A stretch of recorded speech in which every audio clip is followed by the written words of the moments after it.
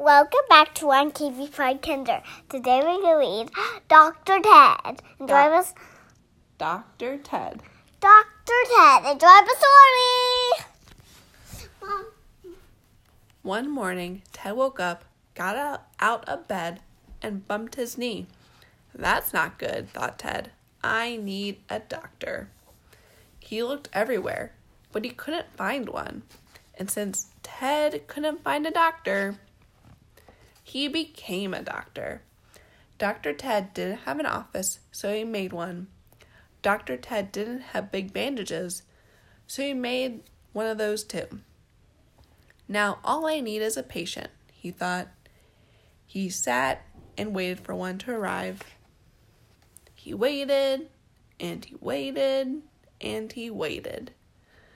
Nice waiting room, thought Dr. Ted. Then he waited some more. Yeah.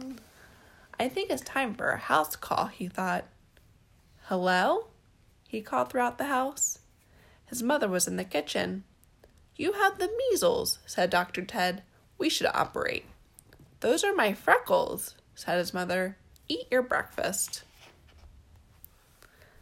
At school, Dr. Ted sat in the third row of Mrs. Johnson's class. All around him, students coughed and they sniffled and sneezed. Dr. Ted smiled. Patients, he thought. The patients were very germy. At lunch, Dr. Ted took their temperatures and measured their blood pressure. He gave them fine medical advice, and they were very thankful. Dr. Ted was such a good doctor, even Mrs. Johnson came to see him. You can't practice medicine in the lunchroom, she said. You had the mumps, said Dr. Ted. Crutches could help. Those are my cheeks, said Mrs. Johnson. Eat your lunch. Principal Bingham walked in. Dr. Ted could tell he was very sick. He needed a doctor. We already have a school doctor who visits on Fridays, Principal Bingham said with a smile. You have gingivitis, said Dr. Ted. You need a full body cast. Principal Bingham frowned. You also have bad breath, said Dr. Ted. You need a shot. The principal's face turned bright red. And a fever, said Dr. Ted. You need a transplant. We already have a school doctor. Principal Bingham pointed towards the door.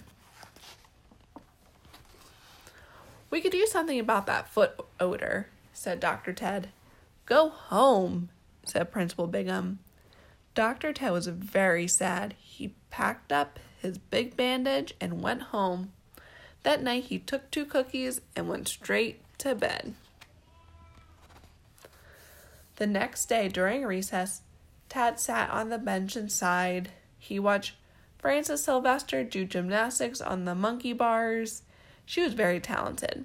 Everyone thought so, especially Mrs. Johnson and Principal Bingham.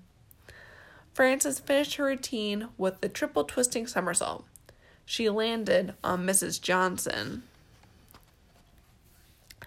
Ouch! Cried Mrs. Johnson. My ankle! Principal Bingham ran this way and that. Help! He cried. Call an ambulance. Call the fire department. Call the library. Just call somebody. But Dr. Ted was already there.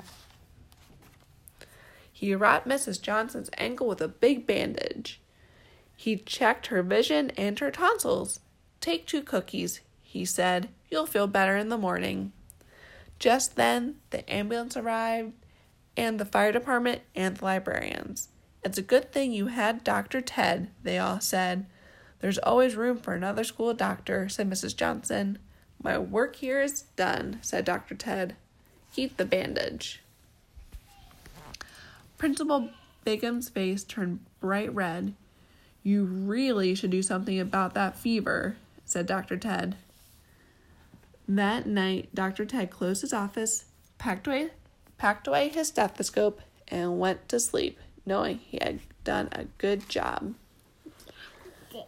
The next morning, Ted woke up, got out of bed, sniffed the air. It smelled like burnt toast. That's not good, thought Ted. I need a fire truck.